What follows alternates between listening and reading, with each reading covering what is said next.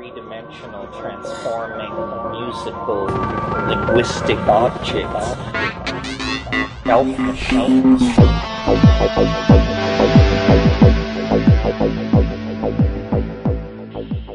Greetings from Cyberdelic Space. This is Lorenzo, and I'm your host here in the Psychedelic Salon. As you know, every Monday and Thursday I host a live salon for our friends on Patreon. After the pandemic began, I started recording those sessions and posting the audio of our conversations on the Patreon feed. And as of today, there are almost 90 of those recordings that you can listen to over on Patreon. Now, from time to time, we have a guest join us for an interview there, and those sessions I usually podcast, which is the case today. In just a moment, you'll hear my co-host for these live salons, Charles Costas, lead our discussion. In fact, this was the only live salon that I haven't participated in myself, but it wasn't for want of trying. Earlier in the week, we had a lightning strike literally next door. And at the time, I was Zooming with Charles when all of our electricity suddenly went out. We've recovered now, except for a few computer problems, like the fact that I still haven't been able to access the latest version of my new book. But that's another story. What happened for our live salon is that my audio wasn't working. They could hear me, but I couldn't hear what they were saying. So I just stepped back and let Charles take charge. Now, for the very first time, I'm going to be able to listen to a podcast from the salon right along with you. So, this should be fun. Now, here's Charles. All right, well, let's get started, everybody. Thanks for coming out this evening. We have a special guest here in the salon tonight. It's my pleasure to welcome Clem Goldberg. Clement Hill Goldberg is a queer and non-binary trans award-winning multidisciplinary artist, director, and animator. Sharp-eyed readers will recall their appearance in The Wild Kindness by Bette Williams, including in one of the book's more pivotal journey scenes. Their satirical yet hopeful projects center collective grief rooted in cultural crisis, climate crisis, cultural erasure, displacement, and end-stage capitalism. Their work has been exhibited at numerous venues, including the Red Cat Theater, Vortex Rep, Berkeley Art Museum, and PFA in Berkeley, as well as 50 international film and arts festivals, including Frameline, Outfest, Mix NYC, and others. Clement received an MFA in art practice and a graduate certificate in new media studies from the University of California, Berkeley. So it's a pleasure to welcome them this evening to talk about their work in psychedelic film. And Clem, I guess the key question for me is, what came first, psychedelics or filmmaking? Psychedelics. Well, wait, that might not be true. I think filmmaking actually came first. Because I grew up surrounded by video equipment because of my grandfather was really into it and was kind of a film pirate and had a film pirate business. And so he had like cameras around. And so I did make little videos and have access to that kind of stuff. But psychedelics, the first time I took acid was when I was 14. And so that was pretty life-changing. And then, and so I was obviously not a professional filmmaker at that time. I continued to make little movies and things like that. And then I think they just kind of went hand in hand at a certain point. And when you say pirate film, so what does that mean exactly that your grandfather was involved in? This sounds tantalizingly illegal. It was definitely illegal. I mean, he definitely eventually got raided by the ATA and ATF. ATF, right? Firearms. Anyways. But yeah, he basically had a business where he had like VCRs all stacked up. And then they were sort of recording, and then he had like a catalog, and, he would pirate people's films. And he was pirating films when he was pirating, I think, like Hollywood classics and Disney films. He got in a lot of trouble often. Mm-hmm. He was an outlaw. He was kind of, an outlaw influence, I would say. And so did you internalize that outlawness into your own explorations as you came of age? Um, I think definitely. I mean, my grandmother was the source of that inspiration for him as well. I actually am learning. I learned a lot of this more recently because my friend Abigail DeCosmic has been doing some research around pirating and ended up talking to my grandfather while he was still alive, and so I've actually learned some more about the family history through her. And my grandmother was a Holocaust survivor. She had a lot. They met sort of doing black market schemes, and so she had a couple different things running. And I think his impression from her was just this, I don't know, a real outlaw, just kind of like, I mean, I think there was a sort of irreverence built in because the state had turned against her. So I think I just grew up with this feeling.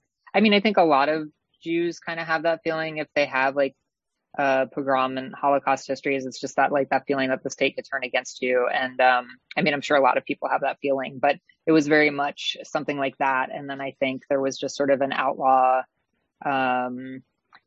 mentality that kind of worked hand in hand with that a little bit. And so you said your first psychedelic experience was at 14? Was it? So tell me a bit about that and how it shaped you.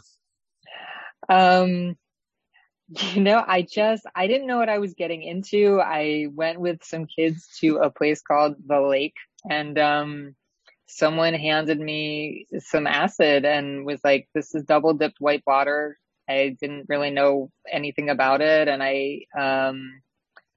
And so I came into it without knowing what I was getting into. And it was this really beautiful experience that, I did very well in science class after that. I just kind of have these very strong memories and sort of understanding, like, I remember seeing my hand kind of come apart into like a molecular structure and then reassemble. And I just suddenly was like, oh, right, like elements and particles and atoms. And I just could like see it and understood. And it's very,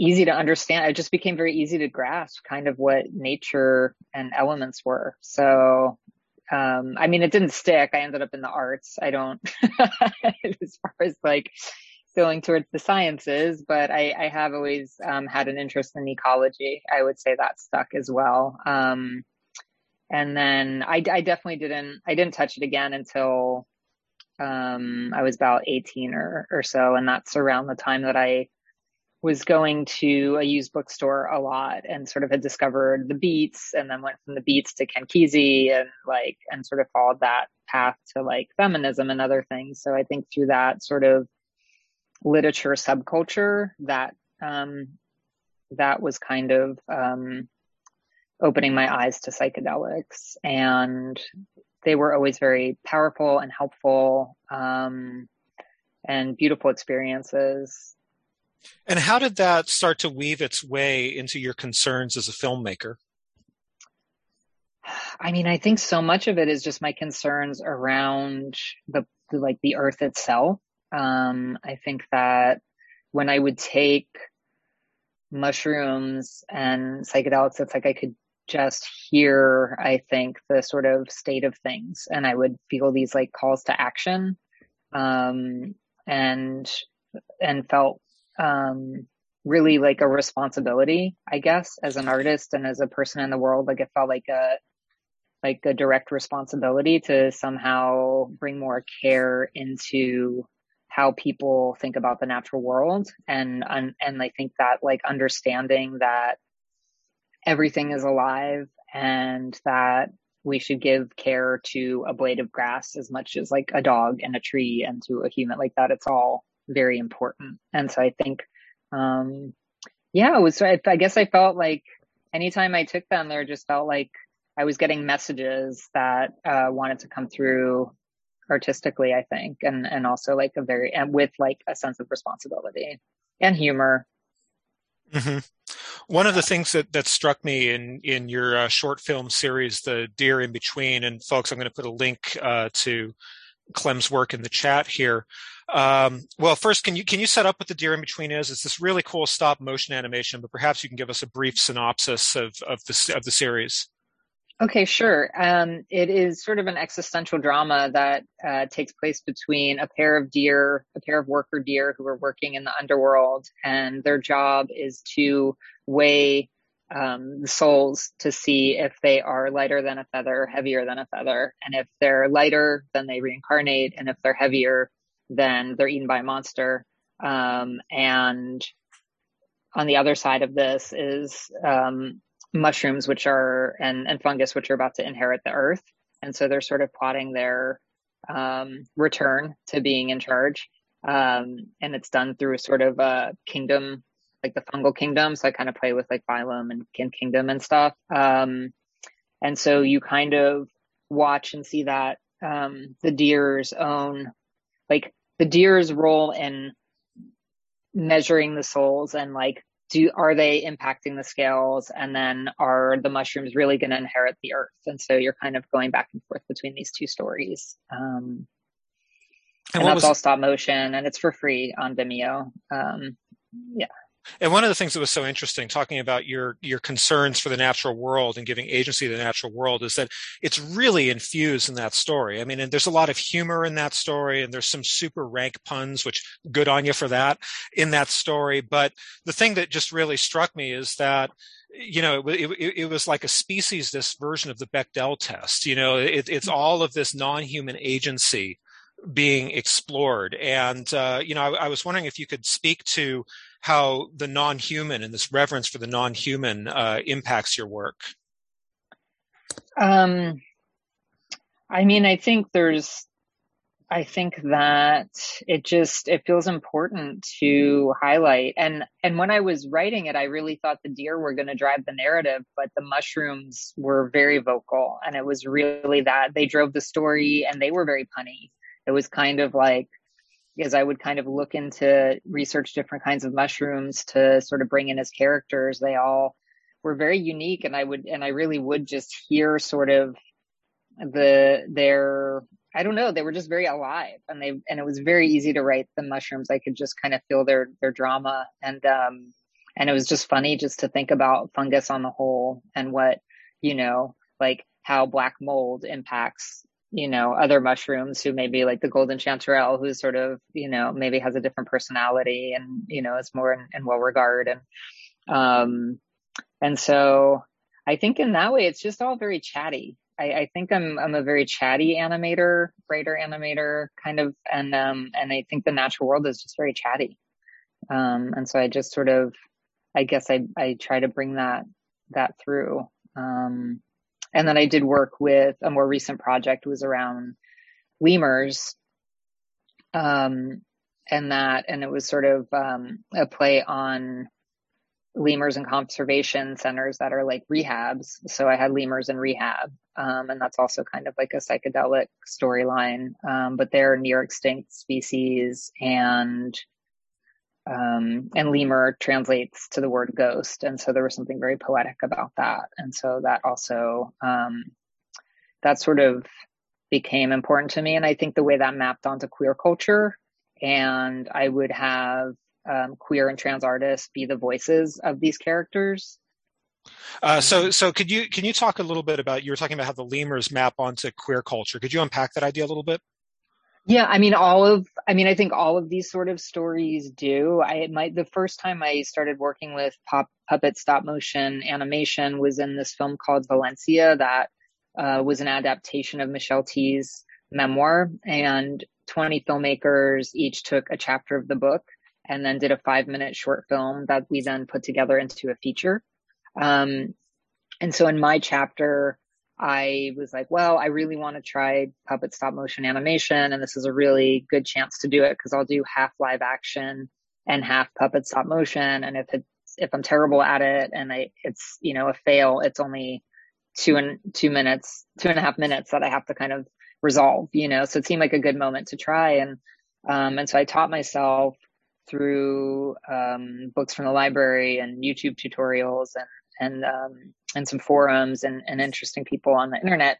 And in that story, I was sort of and so it is a queer cultural text. And so in that story, I had taken these queers and then turned them into animated buffalo, because the chapter that I was working on. They take magic mushrooms, and then there's also a scene at the Buffalo Paddock in San Francisco. And so there was something about talking about, you know, the displacement of queer culture and cultural erasure and like spaces disappearing, that also related to the buffalo that are actually bison. So it's like a buffalo paddock with bison. And so I think there's these like longer stories. I mean, it's really indigenous thought. It's not, you know, I think that it's sort of, I'm coming to it in my own way, you know, outside of that. But I think it's, you know, there's a lot of people before me that have had this sort of reverence for nature, a relationship to it, and a way of like belonging to the earth that,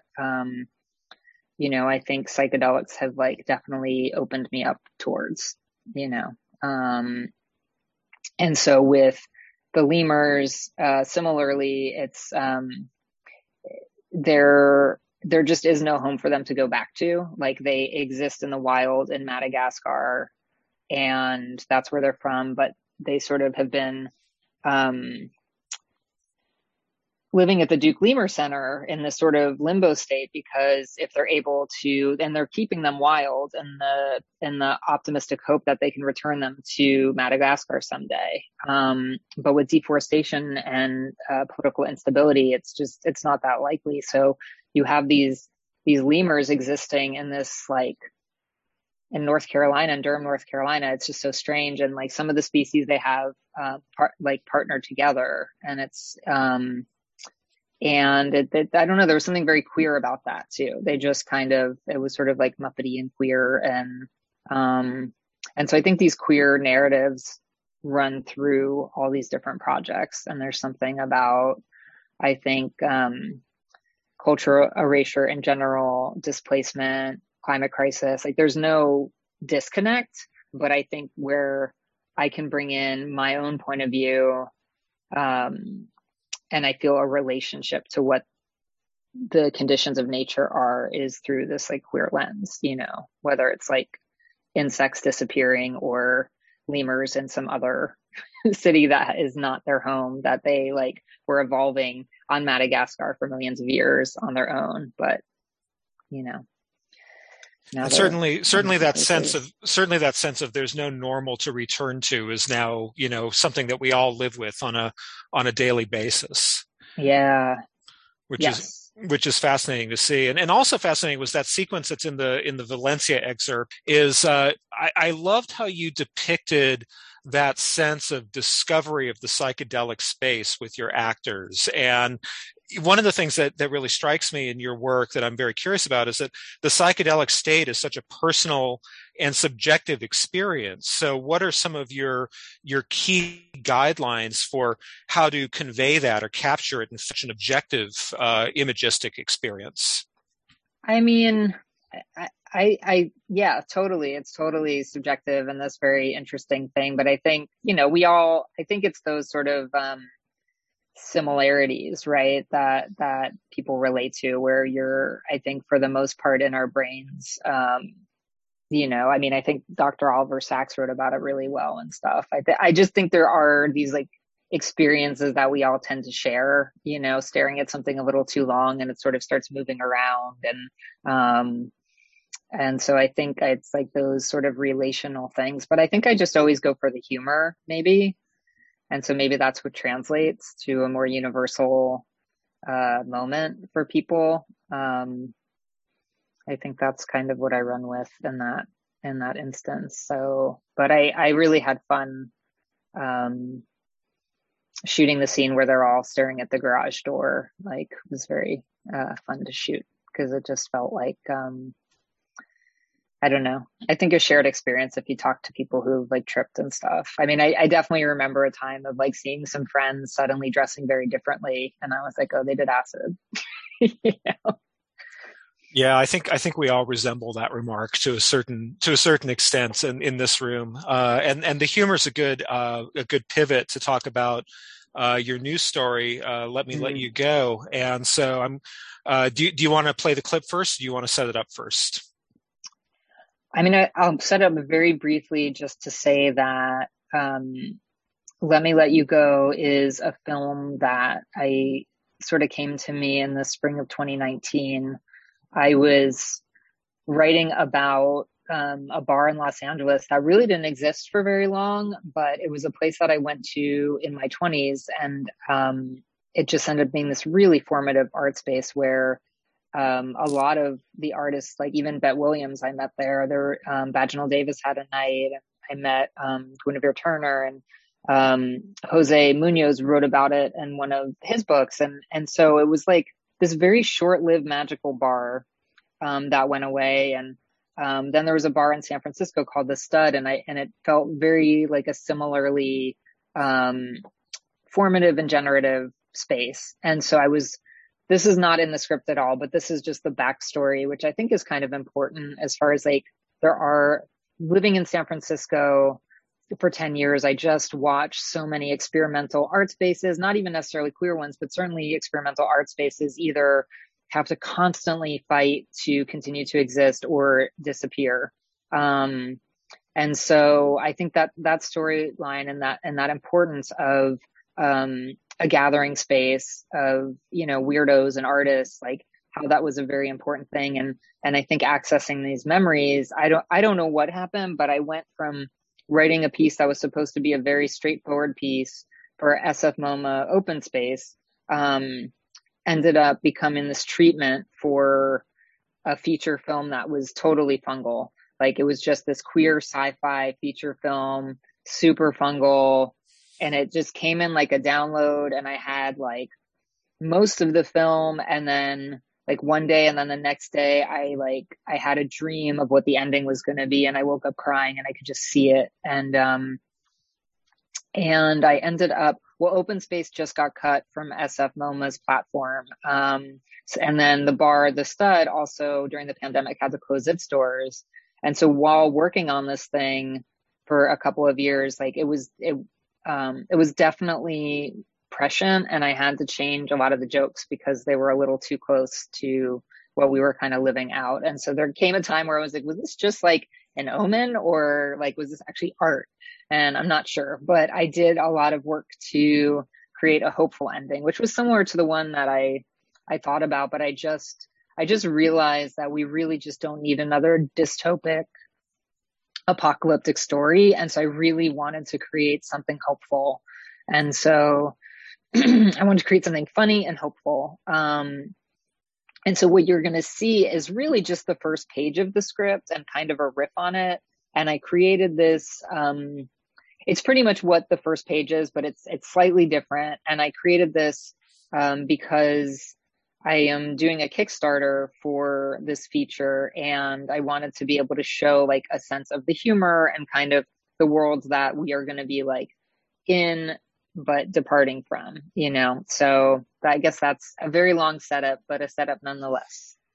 Okay, sounds good. So let's take a quick look. Seed capital. Seed.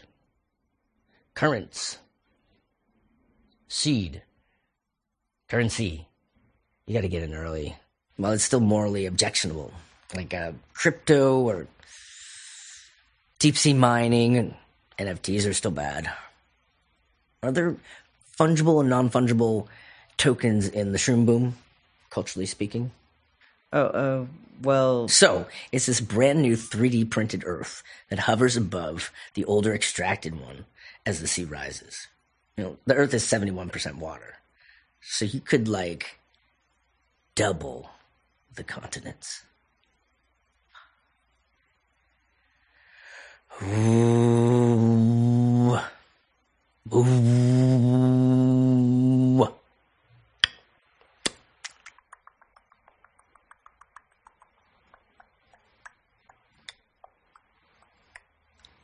Would you like another orange? Oh, was at the helm. A fledgling idea. Miguel, shouldn't you be documenting my insights? Oh, you're basic, but if you want to upgrade to the innovator package, I can... Nah. I brain train. Nootropics 5 days a week. Outstanding memory. But don't worry. I'll give you a good rating. Oh.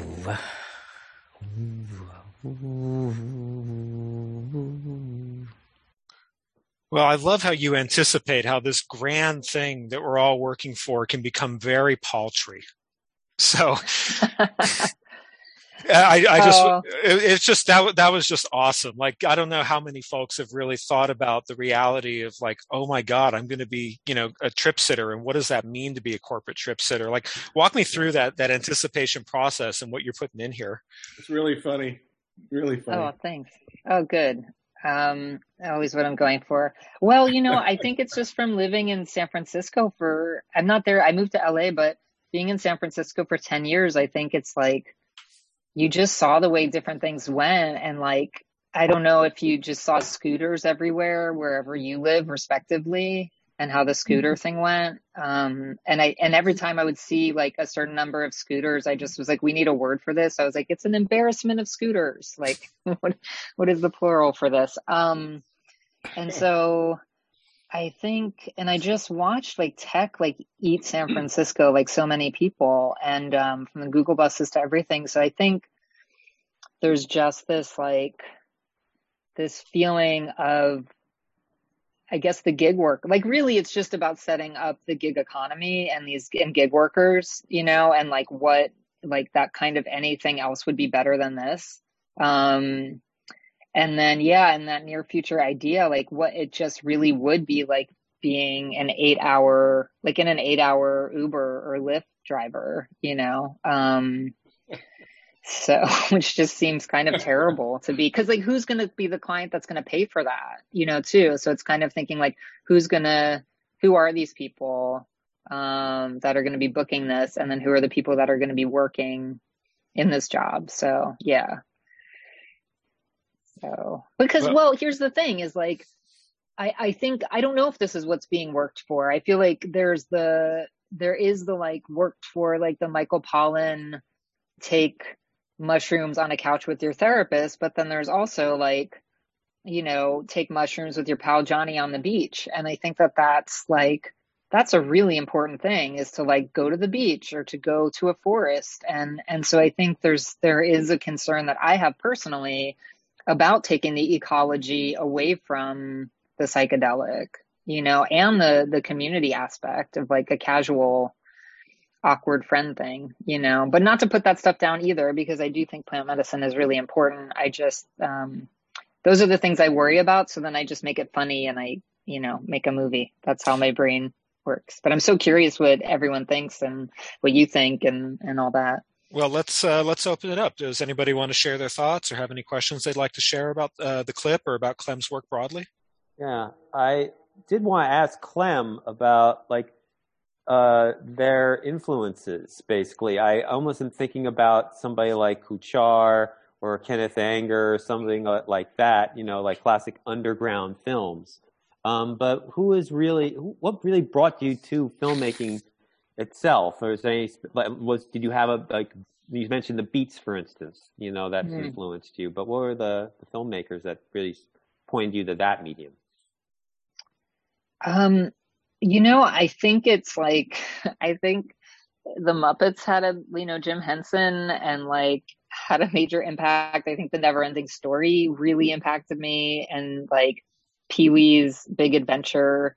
And so I think there was something about like Rocky Horror Picture Show and those kinds of things. Not to say that underground cinema wasn't incredibly important. And there's a filmmaker, John Grayson, who's this really incredible experimental filmmaker, who has this film Fig Trees that felt really pivotal, seeing that. And so I think I spent a lot of my 20s at like queer film festivals. And so I took in a lot of, outsider art and, and again, like Vaginal Davis felt really important. Ron Athey feels really important. And then the people that I'm kind of able to be working on this film with. So Silas Howard and Harry Dodge had this film By Hook or By Crook. That was this really incredible landmark, buddy film, about two trans guys that was really impactful as well. Silas is my executive producer on this project. And then Zachary Drucker is another incredible filmmaker, and she's collaborated with Flawless Sabrina. One of my favorite films of hers is At Least You Know You Exist. And so I'm working with both of them on this project, and I think it's kind of to like weave in that magic and their influences as well. Thanks for that question. Thank you, Justin.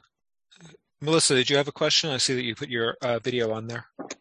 Hey, thanks for, I did check out that film before the video, before we started our show here. And then checking it out again, it really put a lot together when you said that a lot had to do with the Beat Service, which I am a child of. I mean, not the Beat Service, but the Beats culture, subculture. And I'm extremely, of course, fascinated because that's the relations and association of when I was born and what my father had. When you said you were into used books, and my father had a bookstore called the Hip Pocket Bookstore here in Santa Cruz, which led a huge movement as well in relations mostly with those guys. And before it turned into even what they thought as a subculture. But what I take out of everything, including what you're promoting or and I shouldn't say promoting because that's not what you're doing. You are just proving what we all need is equality in every regards of, being human, because that's what we need now due to the pandemic, because it's not that, we're all here now. And I think people are starting to get it. I think that psychedelics are a huge movement. And like you said, with the Michael Pollan and with the meetings, therapeutic wise of taking the psychedelics, I think there's a beyond to that as well in the art world. And that's becoming relevant as well, especially, with the indigenous people and having to be respectful for that type of, world. And, I just appreciate you. I just want to say second time around watching that even more so. And I look forward to more of your work.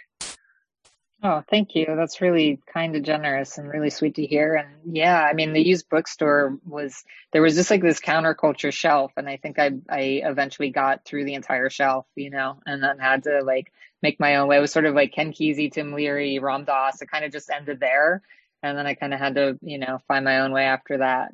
But I mean, I think a lot of signposts were eventually to go to San Francisco, and LA as well. So I think California has been really good for my brain in that way. But I agree. I mean, I think I had different thoughts about living in San Francisco during a lot of those fires. I thought that was going to be a great equalizer. And then I just realized that, because I was like, well, we all breathe the same air. So this is really going to be this great unifier.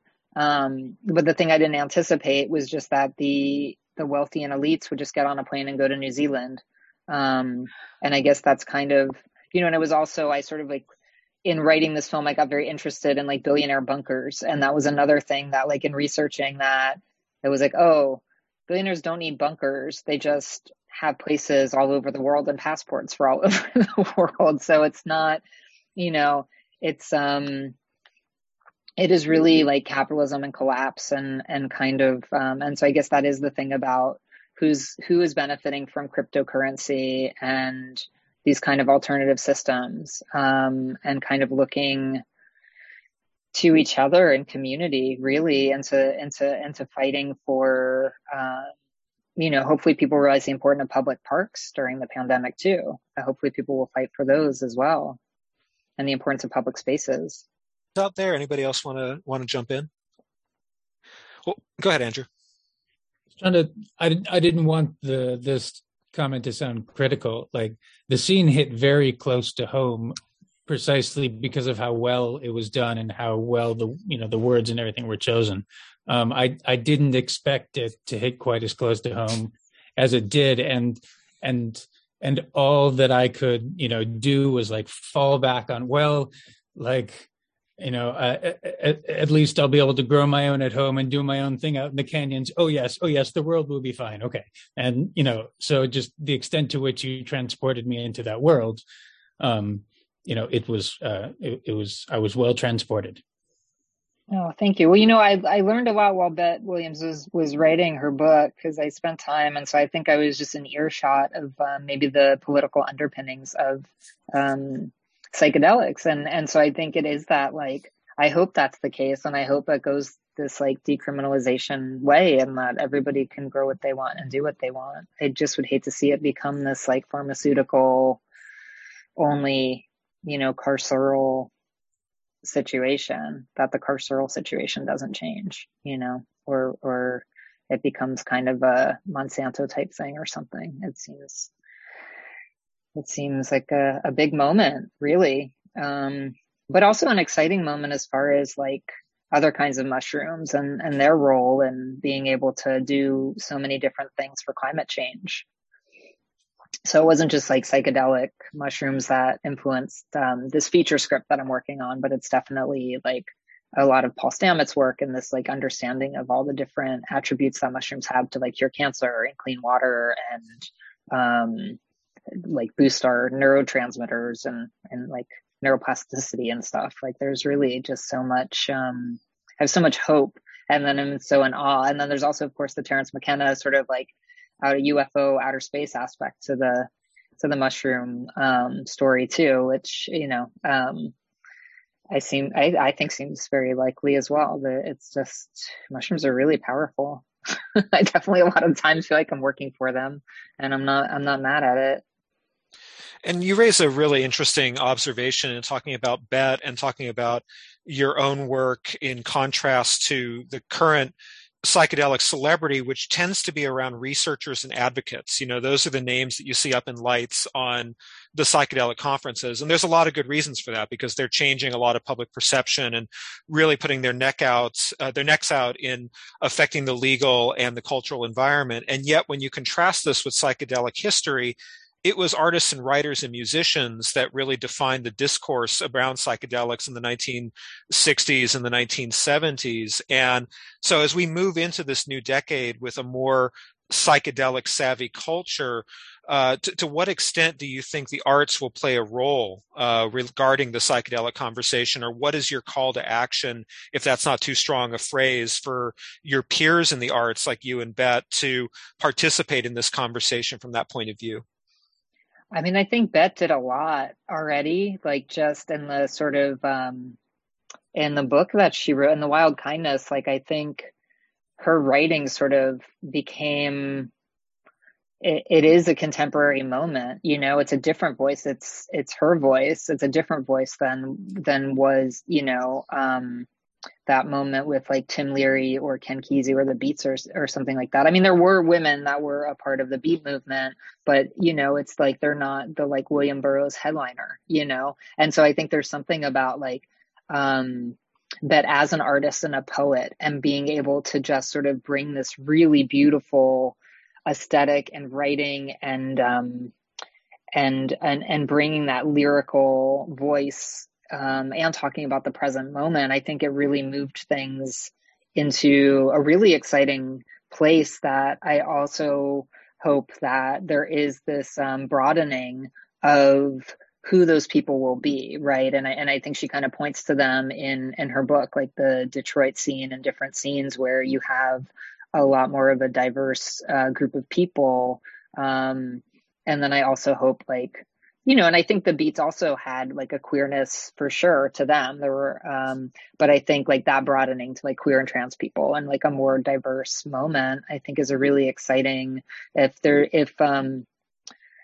are these sort of outsider marginalized artists like who are like stepping into this cultural moment of psychedelics, I think that would be this really exciting way as a call and response to the amazing culture that happened in the 60s and 70s around psychedelics. It would be like a really fun call and response kind of thing, or just like a new moment to sort of speak to where we are at now, which is very different. And the stakes are really different with climate crisis and stuff. Like we are really in a different time. and there is no going back. And it's a far more developed world, and it's definitely needs a lot of artistic attention. If you were projecting out what you want that artistic attention to look like in, say, 5 years, what would that be? I mean, my hope is that coming out of this experience, that there is this revitalized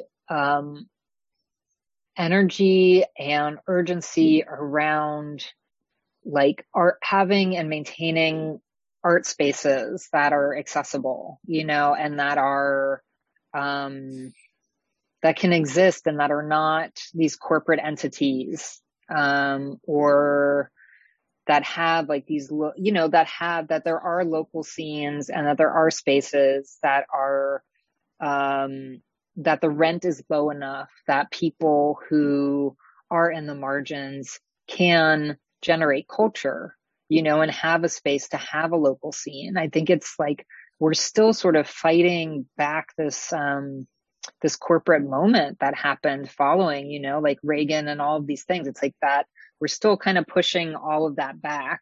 And where capital's at, and wealth disparity, and this advanced end stage capitalism collapse moment. If in an ideal world, there'd be like land back and abolition, and like in a whole like renaissance of public parks and forestry and art. Like, I'd love to see that be the 5 years that we're looking at, is like, a lot of soul searching and a lot of change in an immediate fashion, because we don't have the time. I think that I had a lot more hope around that, around like the George Floyd moment and the public energy that was there. And then, since then, I'm just not so sure. And I don't know what this sort of, we can't go back, but we have to go forward kind of thing is going to look like. But I am excited about like the mushroom moment and like the psychedelic moment, because I do think that there is like a creative thinking that can happen en masse if we can sort of get out of this economic situation and really start taxing the rich, or, and like holding these people accountable, or really making a firm cultural decision that we don't want to go to Mars, that we don't want billionaires putting satellites all over the planet. We want to see our stars. I'd like to see a return to the technology of nature. And I guess that is sort of like at the heart of my future, and why I'm making this film, and why I feel so passionate about it, is I do feel this like real sense of urgency around what happens with fascism and the rise of global fascism and culture, and the disappearance of culture and the removal of critical thought and like interesting books and films. And, and so I think, there's just I have a real sense of urgency around what that 5 years is going to be. And I think this election for the United States in 2022 is going to be, a really deciding factor, because it is this moment where our political system is either going to be gerrymandered forever and there is no getting democracy back. It was like we have this thin little shred of a sense of whatever this democracy is that we're calling democracy. And I think if we kind of lose it and it goes this other way, then it's sort of this like white minority with all the money and power gets to maintain that. And then I think I'm not saying that would be forever. I think it's just it's a harder fight, it's an uglier fight. And I just don't think it has to go that way. I think that it's like, sorry. No, please go ahead. No, I really think I think that, it's like this whole STEM thing that happened, and this like importance in science and stuff. It's like once you sort of strip away the humanities and the arts, you kind of end up in this moment. You do need the sort of like the art and the humor and the psychedelics in a good way, and the cosmic thought and sort of the reverence of things and that awe. I think maybe that is my favorite thing about like plant medicine, is like the awe that you get to carry around. I think we need some more awe. Absolutely. And when you look at the dystopian fiction of the late 20th century that that was designed to be cautionary for the environments that we're moving into. Not, dystopia should not be documentary. And so there's a call to action inherent in what you're saying that is giving artists and creative people permission to dream our way out of this, to provide the thought leadership examples for this is what the world could look like. These are some scenarios for how the 2040s need not be a dystopian hellscape. And there's something in the log line of your film on Kickstarter, and I'd like you to talk about the Kickstarter after this, but there's something in the log line of your film about artists merging with the mushrooms to create this kind of new being. And I'm wondering if maybe you can talk about what that merging looks like, not only in your film, but perhaps for those of us that are looking to embody a more helpful path forward. So, I mean, I'm trying to figure out, and this was something I struggled with like the Kickstarter, but I do, because I didn't want so many spoilers in sort of the synopsis. But so you have these two characters who were working in the gig economy as artists, and they're given this opportunity by a nefarious biotech billionaire to become cross species with fungus, or not, so that, but basically they're told that like the world as they know it is over, and that, if they want to survive, then they can become cross species with fungus, and then they get all those positive attributes of the fungus. And so that way they can like survive what is to come. And so they agree, and then they end up being relocated to this refuge site,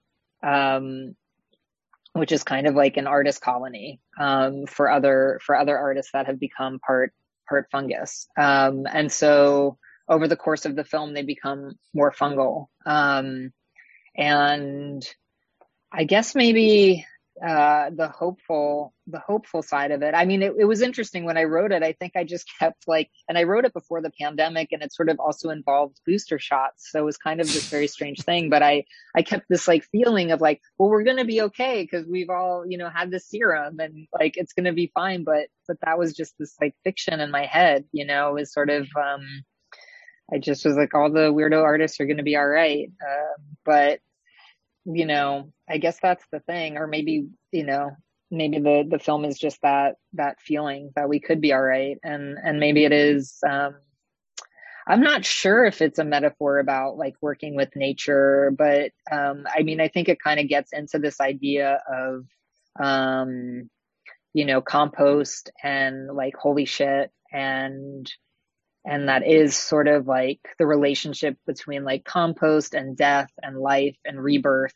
There really is something of this mycelium that is running underneath everything, and the way that these ideas and art and connectivity, all that stuff feeds the grassroots and feeds the connectivity. So I think, engaging in practices that connect us to the earth and sort of, I guess some boundaries. I mean, this is not what my film is doing, but I think I'm going into a tangent here. And I just have to say, I just hope we can start to have some boundaries around air quality and the quality of water.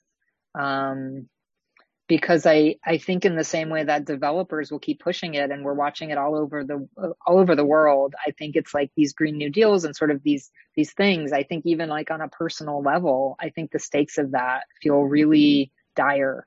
So I am just I'm just worried about that kind of stuff. So I guess maybe it is taking care and paying attention to the bees and taking care of insects and maybe paying attention to what's around you a little bit more and making sure those ecological systems are doing okay, because we are all in an ecology together. And then there's all these local tiny ecologies. There's no separating, and I think people really, especially in the US, they just have this idea that we can be this separate thing, and there's just no separation. And I think that that's the psychedelic message, right?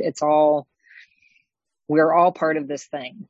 There's no getting away from it. I mean, and if you do go to Mars, fine, don't come back, or, or maybe you just have to pay back, there's an exit toll, and then you have to pay back everything you mined to get to Mars, right? You got to pay that back. So everything you extracted. we get, and you can go. And that's such a hopeful message too, that, you know, you can have this monoculture of the technology, but you got to have your feet in the dirt. You got to meet your neighbors. You got to find that you have your own agency. And I think that's really comes through within all of your work that I've seen, is this call that it's the people you know and the relationships that you build that create this sense of alternative to whatever the dominator culture is telling you can have. There's other agency, and you have more agency than you know.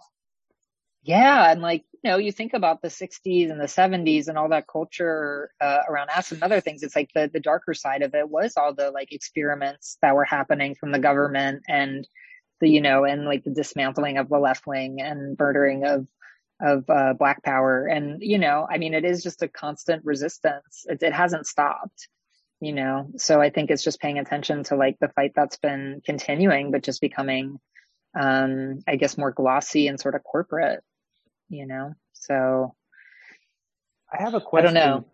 Yeah, go ahead, Justin. Yeah. Interested to know, Clement, what your opinion, when you think about the 60s counterculture, which is probably the one thing that we directly derive from in terms of psychedelic culture and its visions. What do you think those lessons are for us now? The things that it can give us, or maybe the things that we should ignore versus the things that it really has to give us that we should sort of be pushing forward as we sort of like push forward into this newer era, you know, with psychedelics. I want to say poetry. I want to say the importance of poetry.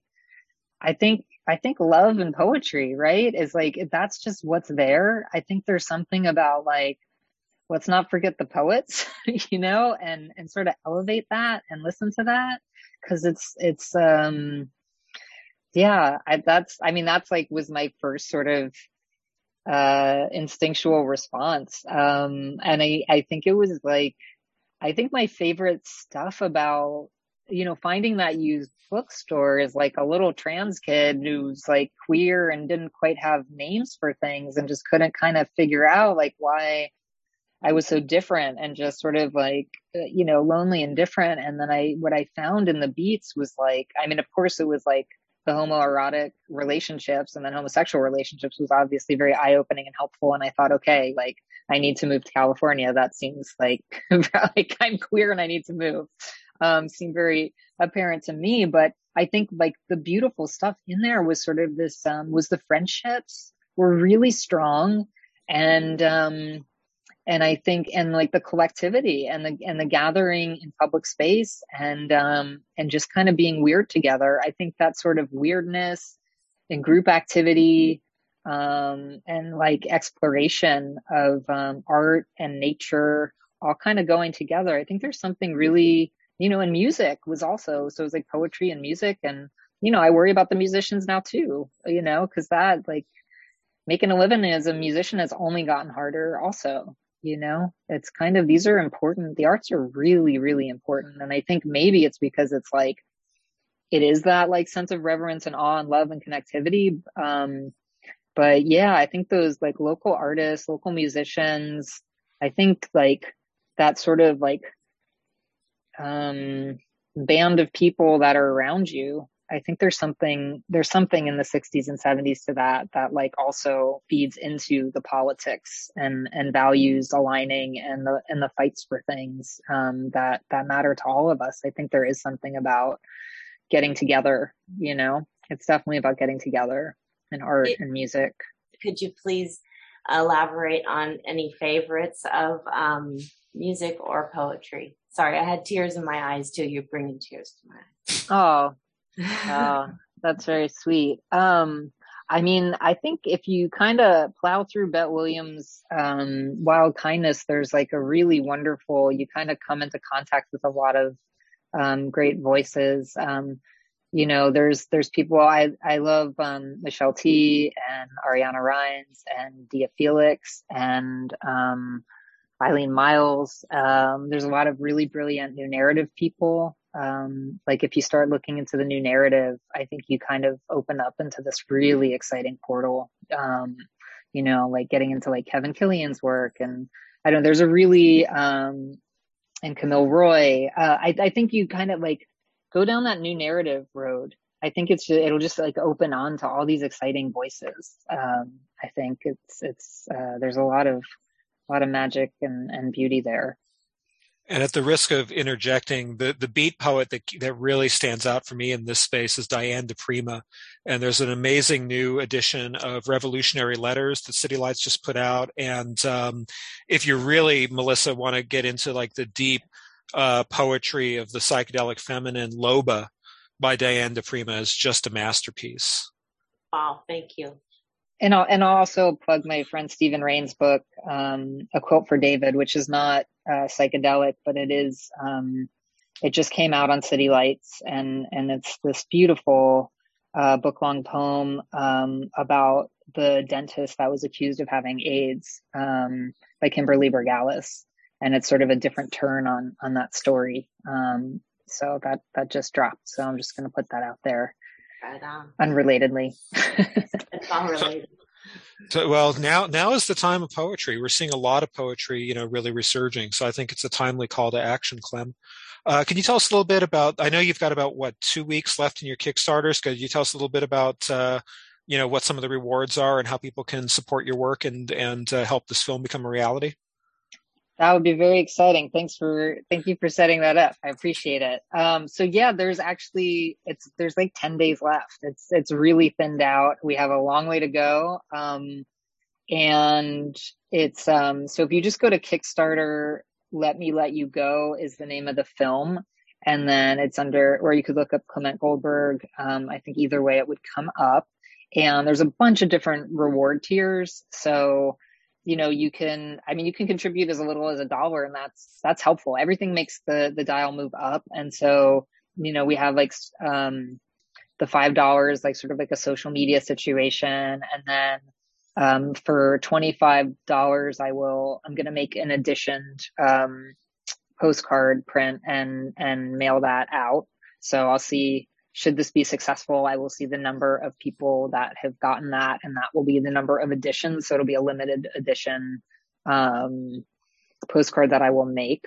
Then we have, like, you could have your name in the end credits is another reward. And I'm also offering, you can see the film is another one. So if you want to see the final film, if you contribute, and then there's the trip sit with Bet Williams. And then also, I did for LA people, you can, Michelle T and I will come and show the film Valencia in your yard and do like an outdoor cinema moment, which I'll bring the tech for that and bring Michelle, and we will come to your yard and show the movie.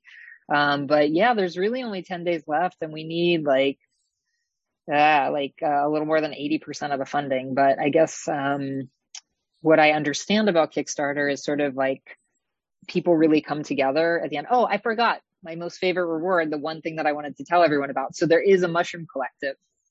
That's my favorite one. And that's for like the film enthusiasts and the people that love stop motion animation.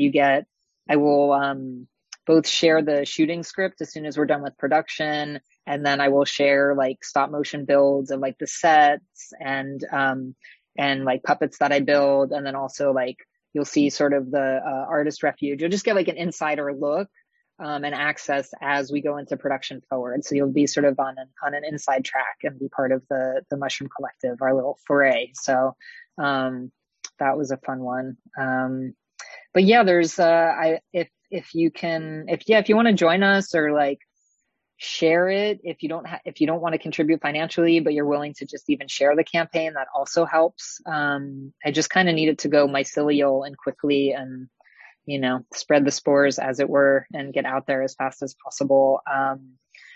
And then what happens with that money is that I will be able to pay like the weirdo artists to come and make this movie. Like it's just this little queer ecology of like, of weirdos that will assemble and make this fabulous feature, that I've written and will direct and have these, as I said, Silas Howard is executive producing and Zachary Drucker is a producer on it. So we're in good hands should we be able to get the financing together to do it. Cool. Well, thank you for sharing that. Does anybody have any last thoughts or questions here this evening? Okay. It feels so weird to not have Lorenzo participating here. Lorenzo, I'm so sorry about the tech not working. We miss your voice dramatically. Well, Clem, thank you so much for sharing this with us tonight. And do you have any last thoughts? Or Warren, are you trying to get in there? I saw you unmuted. Oh, it's okay. I just wanted to be able to say thank you. This has been really great, and I wish you a lot of luck. Yeah. Oh, thank you so much. I really appreciated being in conversation with everyone. I'm sorry that it didn't work out with Lorenzo, because that would have been really exciting as well. And I will say that, like, my animation is available for free. If you go to clemgoldberg.com and you go to animation, you can watch most of my stuff for free. And then there's links to like a couple things and other than the Kickstarter. But yeah, thank you so very much for having me. It's really fun, and I hope to sort of be a part of this community, and I look forward to making this movie and kind of bringing it into the fold and staying in conversation with everyone. Great. Well, thank you so much for joining us. And in lieu of Lorenzo saying it, keep the old faith and stay high. Come back. Thank you. Thanks a lot, everybody. Thank you. And for now, this is Lorenzo signing off from Cyberdelic Space. Namaste, my friends.